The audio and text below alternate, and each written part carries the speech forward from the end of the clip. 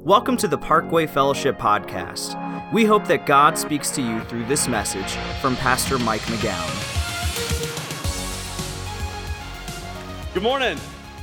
So glad to see you today. My name is Mike McGowan. I'm the senior pastor here, and we're halfway through our message series called Peace Out, where we're learning how God tells us to say, peace out to fear, worry, and anxiety in our lives. Now, my family and I, we've got a funny little Christmas tradition. And at Christmas time, every year, my queen and I, we buy the kids a puzzle. And they have to work a puzzle before they open any Christmas presents. Yeah, and the reason we do that is because we want them to learn how to work together, and we wanted to get along, learn how to get along with one another. Because look, by that time of the year, everybody in our house is a little bit stressed out, right? And so we give them a couple weeks to work it, because it's usually kind of a big puzzle, 1,000 pieces or more. So anyway, here is what I've noticed happens. At some point during the puzzle working, each of the kids will grab a piece and they will secretly just slip it into their pocket, right? You know why, right? Yeah, because they want to be the one that puts the last piece of the puzzle in. I don't even know why that's a thing. I don't even know why that's a big deal. But for whatever reason, it's a big deal. They want to put the last piece of the puzzle in. So here's what I saw happen a couple years ago. Each of them realized that the other one has one of these last pieces. And so then the negotiations begin. And so they end up negotiating where they're both going to put the piece in at the same time. And so they both are the ones that complete the puzzle. So Ben and Olivia each get their piece out. They put it right over the little spot. And just as they're each about to push the piece in, Ben shoves Olivia out of the way, slams both pieces down, and goes, "I win!" And I'm thinking to myself, the Christmas spirit. So great. And here's what I find so odd. That we're willing to fight about trivial things, like a puzzle piece, but we're unwilling to fight about more important things, like inner peace. Because somehow we just think that, inner peace is that's just something that's going to happen, and that we don't really have to fight for it. But that is absolutely not true. In fact, look what God says His will is for each of our lives. It's the first verse there for you. Look at it. It says this: "You will keep," talking about God, "you will keep in perfect peace all who trust in you, all whose thoughts are fixed on you." So the Bible tells us that God wants to keep us in perfect peace. Well, if that's true, why doesn't that happen? I'll tell you why it doesn't happen. Because our arch enemy, the devil, doesn't want us to stay in God's peace. He doesn't want us to have perfect peace. And so he'll do anything and everything he can to fight us for every inch of ground and do everything he can to rob us from every shred of peace that we could ever have. And he's pretty good at it, isn't he? Absolutely. And I think one of the reasons why we don't ever fight for peace is because the truth is, we don't even know there is a fight. We don't even know that we're supposed to fight for peace. And if we don't even know there's a fight, then we don't even show up for the fight. And if we ever did show up for the fight, most of us don't know how to fight for peace. And so today, our Heavenly Father is going to show us how He wants us to fight for peace in our lives. So, let's just get right to it. What does God want me to do to fight for peace? Here's the first thing. Number one is this: God wants me to make a calendar fight. He wants me to make a calendar fight. Look at this verse. It's in Ephesians 5, beginning of verse 15. "Be very careful then how you live." Circle the words "how you live." We're going to come back to it in a second. "Be very careful then how you live, not as unwise, but as wise, making the most of every opportunity because the days are evil. Therefore, do not be foolish, but understand what the Lord's will is." Okay? So let me ask you, how do you live? So how do you live? Do you live your life overcommitted, schedule overcrowded, always 5 minutes late to everywhere you go, always wondering how in the world am I going to get all this stuff done? I mean, have you been waiting for the kids to go back to school so you could, I can finally get a break? I mean, is that how you live? Because God says, be careful. He says, be careful how you live. He says, be wise. And how does he want you to be wise? Lots of ways, but he wants you to be wise. In this verse it says, by making the most of every opportunity. That means he doesn't want you to just fill your calendar. He wants you to make the most of the things that are already on your calendar. But here's the deal. When your schedule's overcrowded and you're overcommitted, you're so busy going here and there and trying to meet all the commitments that you made that you become so busy, you don't even have the time to think about fighting for peace. Because you don't have any, because you're too busy and too frantic trying to get where you need to go and do the things you need to do. And so God tells us, he says, that's foolish. That's not wise. And why?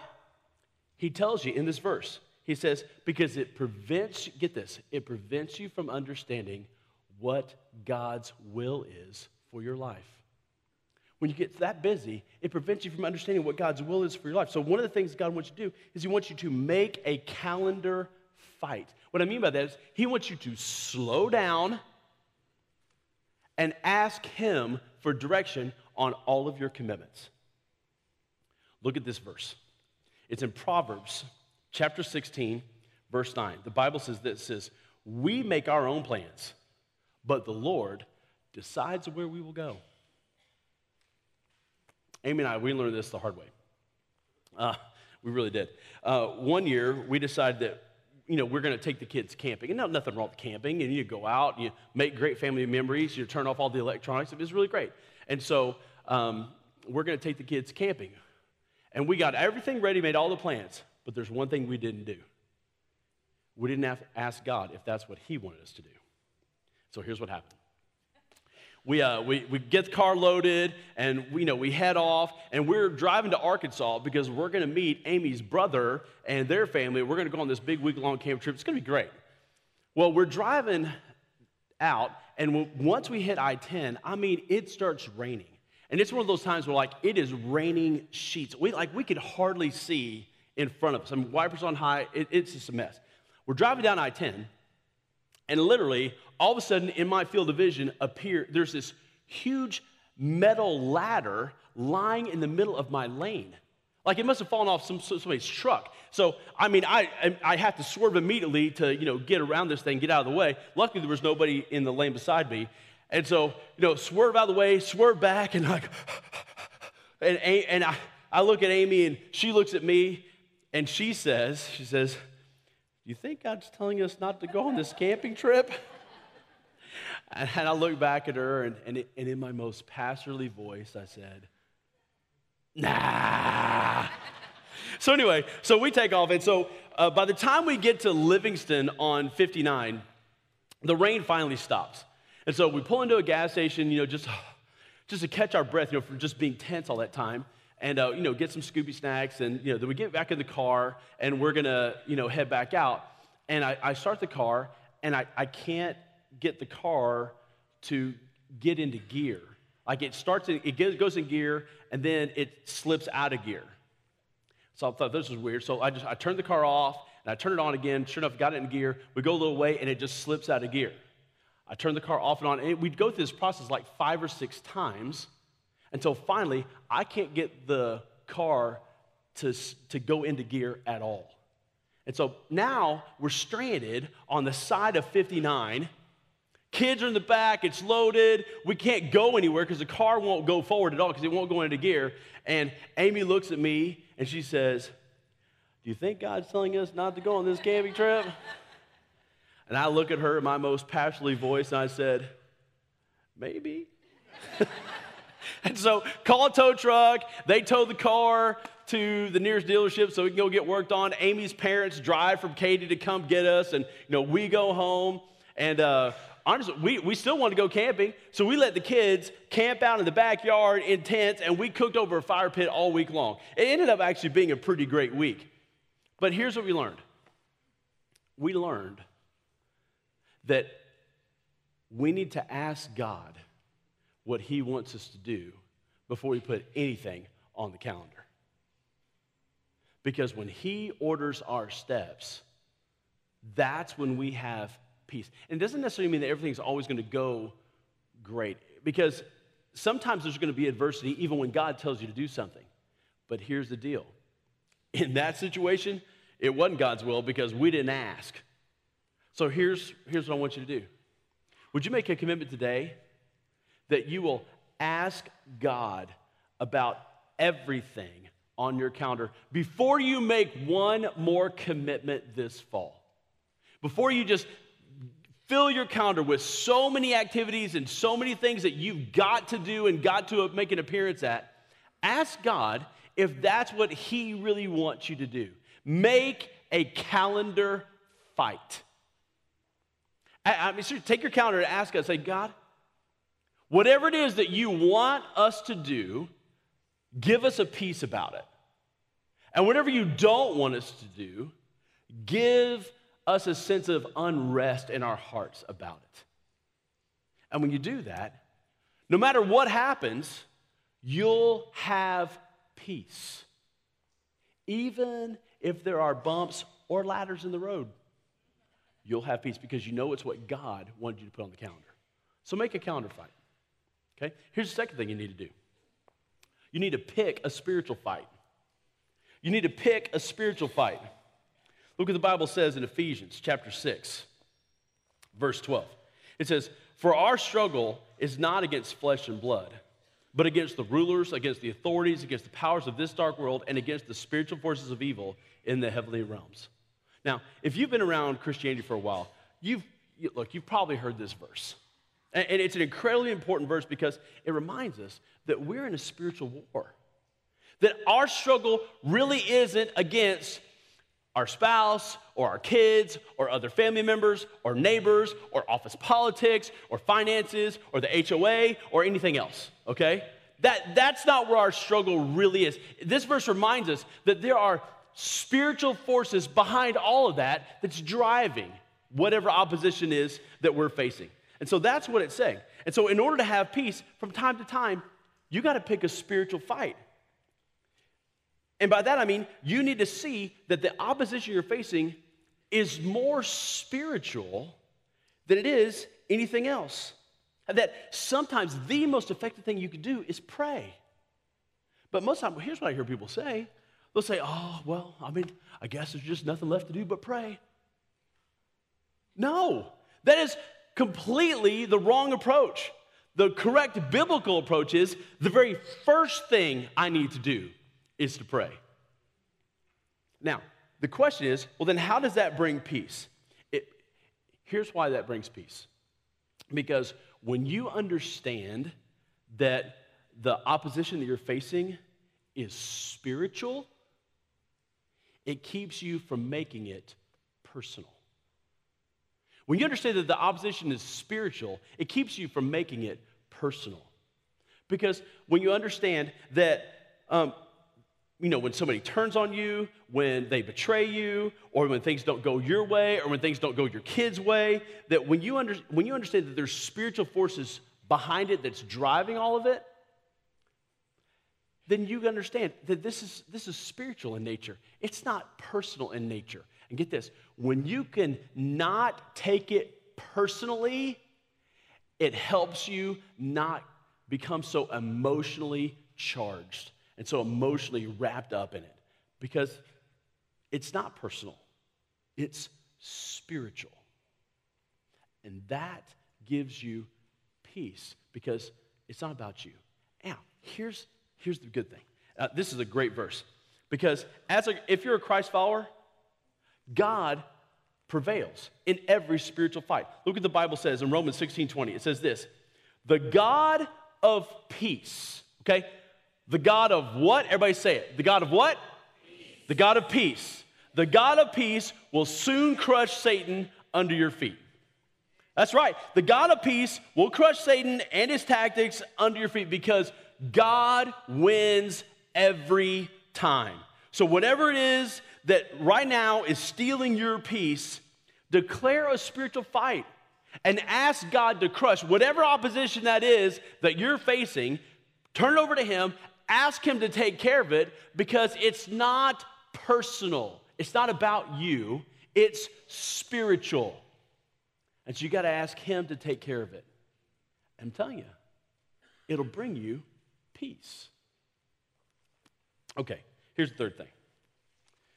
Third thing that God asks us to do is this. He wants me to have a gang fight. Yeah, have a gang fight. In Galatians chapter 6, verse 2, here's what the Bible says. It says, carry each other's burdens, and in this way you will fulfill the law of Christ. So let me be frank here. The way our Heavenly Father has set up the world is that you don't have to go through it alone. That if you're a Christ follower, the reason that God has put other Christ followers in your life is so that they can help you. They can help carry the burdens that you bear so that you don't have to face tough things in life alone. Because here's the deal, you were never meant to. But here's what I see. You know, when somebody's going through a difficult time in their marriage or with their finances or with their kids or with their career or, you know, with whatever, typically what I see with people is they just keep it to themselves. And when I talk to them and they tell me, oh yeah, I'm in a small group. I'm like, great, you're in a small group. Why don't you tell anybody in your small group what you're going through? Because if you're in a small group, maybe there's somebody else in your small group that's been through something similar, and they can share with you the wisdom that they've learned by experience about what God's done, and then the whole rest of the group, they can pray for you, and they can help you and help you think through it. Maybe God's given them in your life to help you bear the burden of this tough time. But you know what people say? Here's what people tell me. They'll say, you know, one of several things. They'll say, well, you know, we're kind of private people, and we just don't want to, you know, let other people get involved in the personal stuff that's going on in our lives. Or they'll say something like, well, you know, I mean, we don't want to burden other people with what's going on. I mean, they've got their own stuff that they've got to do, and they've got to carry, so we don't want to burden other people. Or they'll say, you know, well, I mean, I think we can kind of take care of this on our own. I mean, we got this. And if we get really desperate, sure, we'll ask for help, but we're not going to do that until we get really, really desperate. And the whole time they're telling me these stories, they're saying these things, I'm thinking in my head, you don't get it. Like, you don't get it.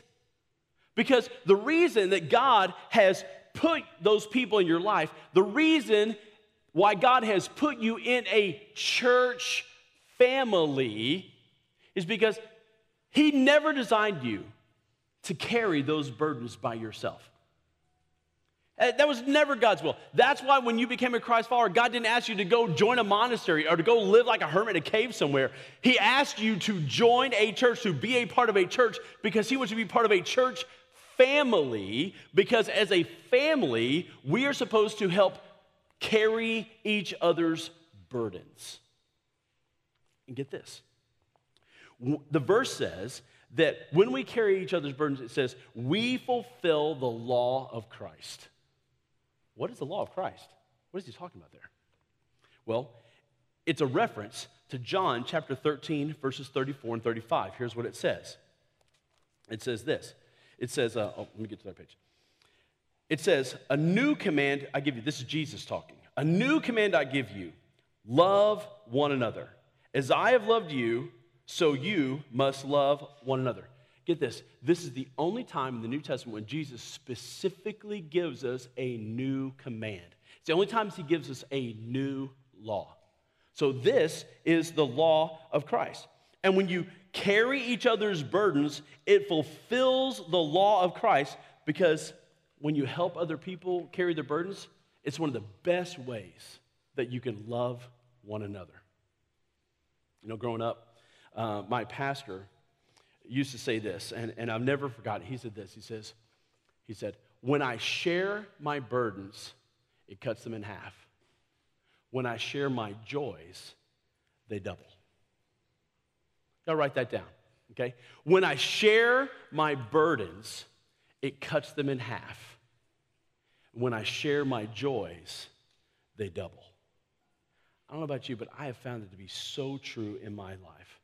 And at the park, the best place to share your burdens, to share your sorrows, to share your joys is in the context of a small group. Look, and a small group is exactly what it sounds like. It's a small group of people that usually between like 10 and 16, they get together once a week in a person's home where you study the Bible, you discuss what it means, you laugh together, and you pray for each other.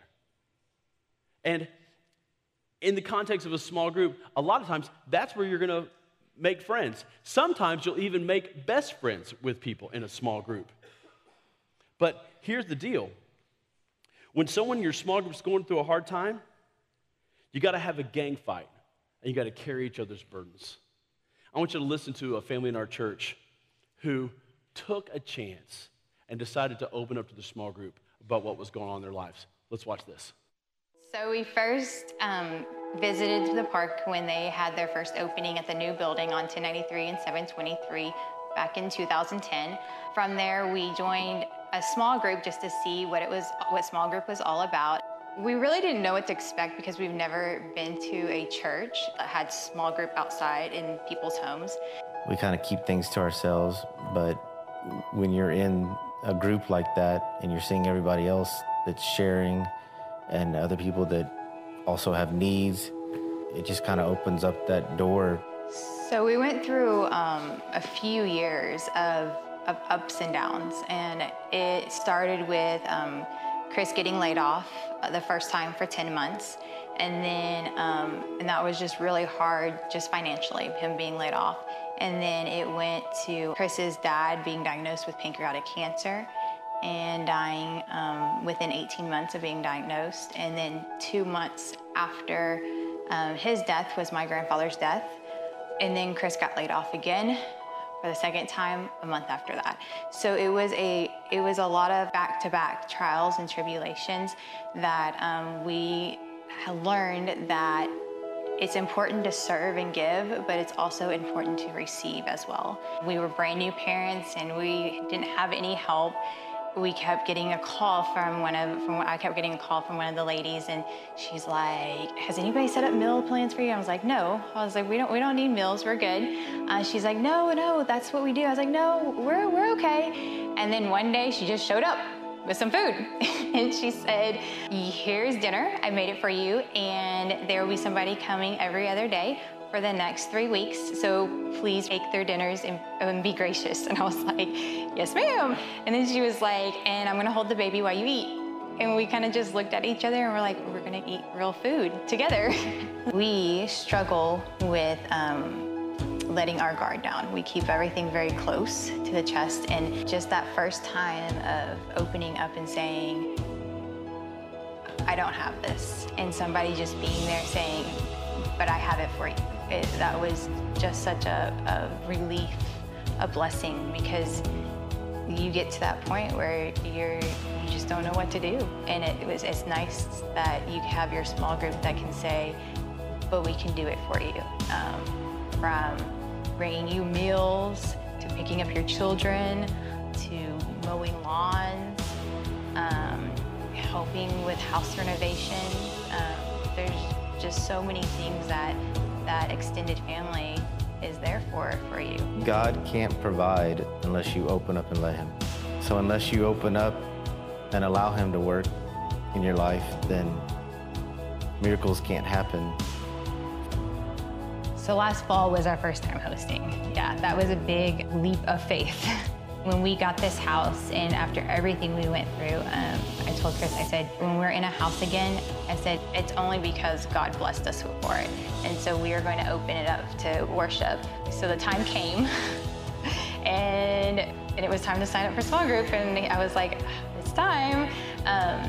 But it was a big leap. It was a big leap of faith, because it's not something that it's very out of our character that we're kind of close, conservative, close to the vest. So to open up our home and lead is very different for us. So hosting a small group and being a leader it's impacted me not only in my church life, but in my professional life. It's helped me to be able to handle different situations, definitely opened me up to be more comfortable speaking my faith and sharing it with others.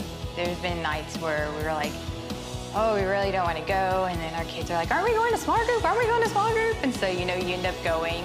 It really does keeps us grounded of who we are. I would say that their church is never going to stop talking about small group. And come small group time, they're going to say small group at least 200 times during the service. Where you're so sick of it that you just sign up so that it will end. Cut.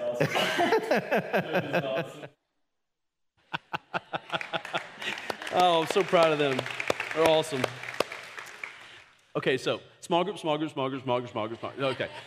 But listen, did you hear what they said earlier in the video? They said, like, hey, we're private people by nature. Like, that's just, like, we don't tend to open up. But it wasn't until they decided to open up that other people were able to carry their burdens and come to their rescue and help them through some really, really hard times in their lives.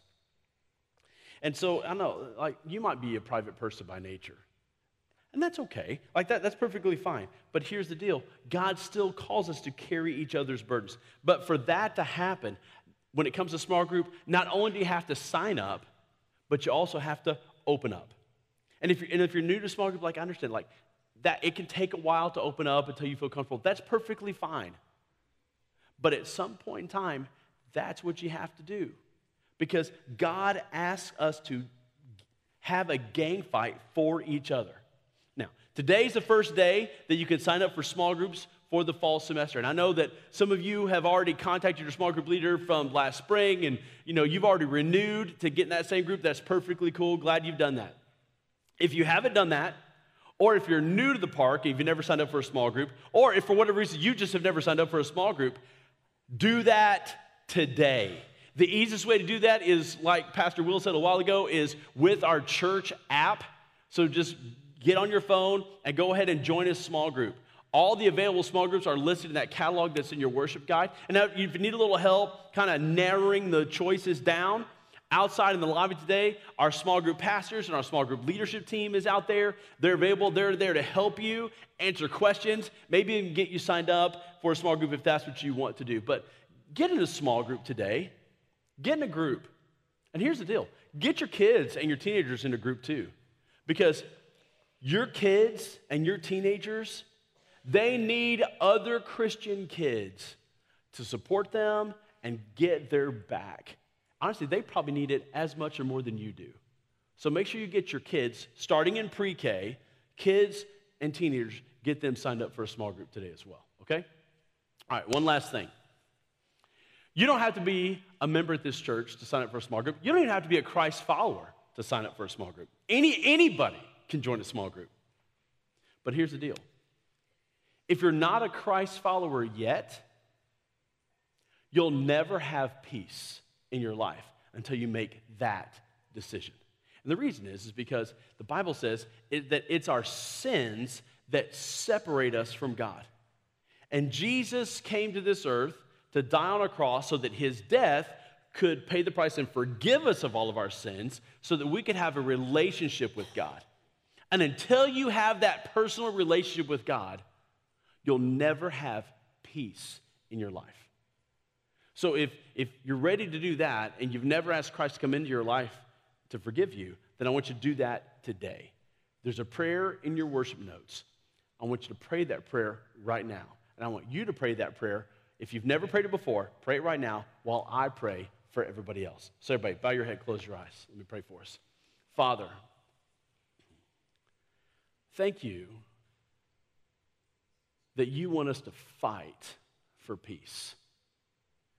That your plan is for us to have your perfect peace in our calendar, that you would fight for us spiritually, that there's nothing that could ever oppose you, that could ever gain victory, spiritually speaking, and that you've given us each other so that we can help carry each other's burdens and so fulfill the law of Christ. And so I ask that you would help each one of us to do that.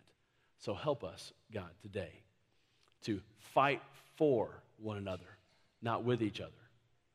And in doing so, you would help us to fight for peace. I love you. Thank you for the truth of your word, and help us to live it out. It's in Jesus' name we pray. Thank you for taking the time to listen to this message. For more information about Parkway Fellowship, find us online at parkwayfellowship.com. You can also download our mobile app for access to the most recent messages, video content, and much more.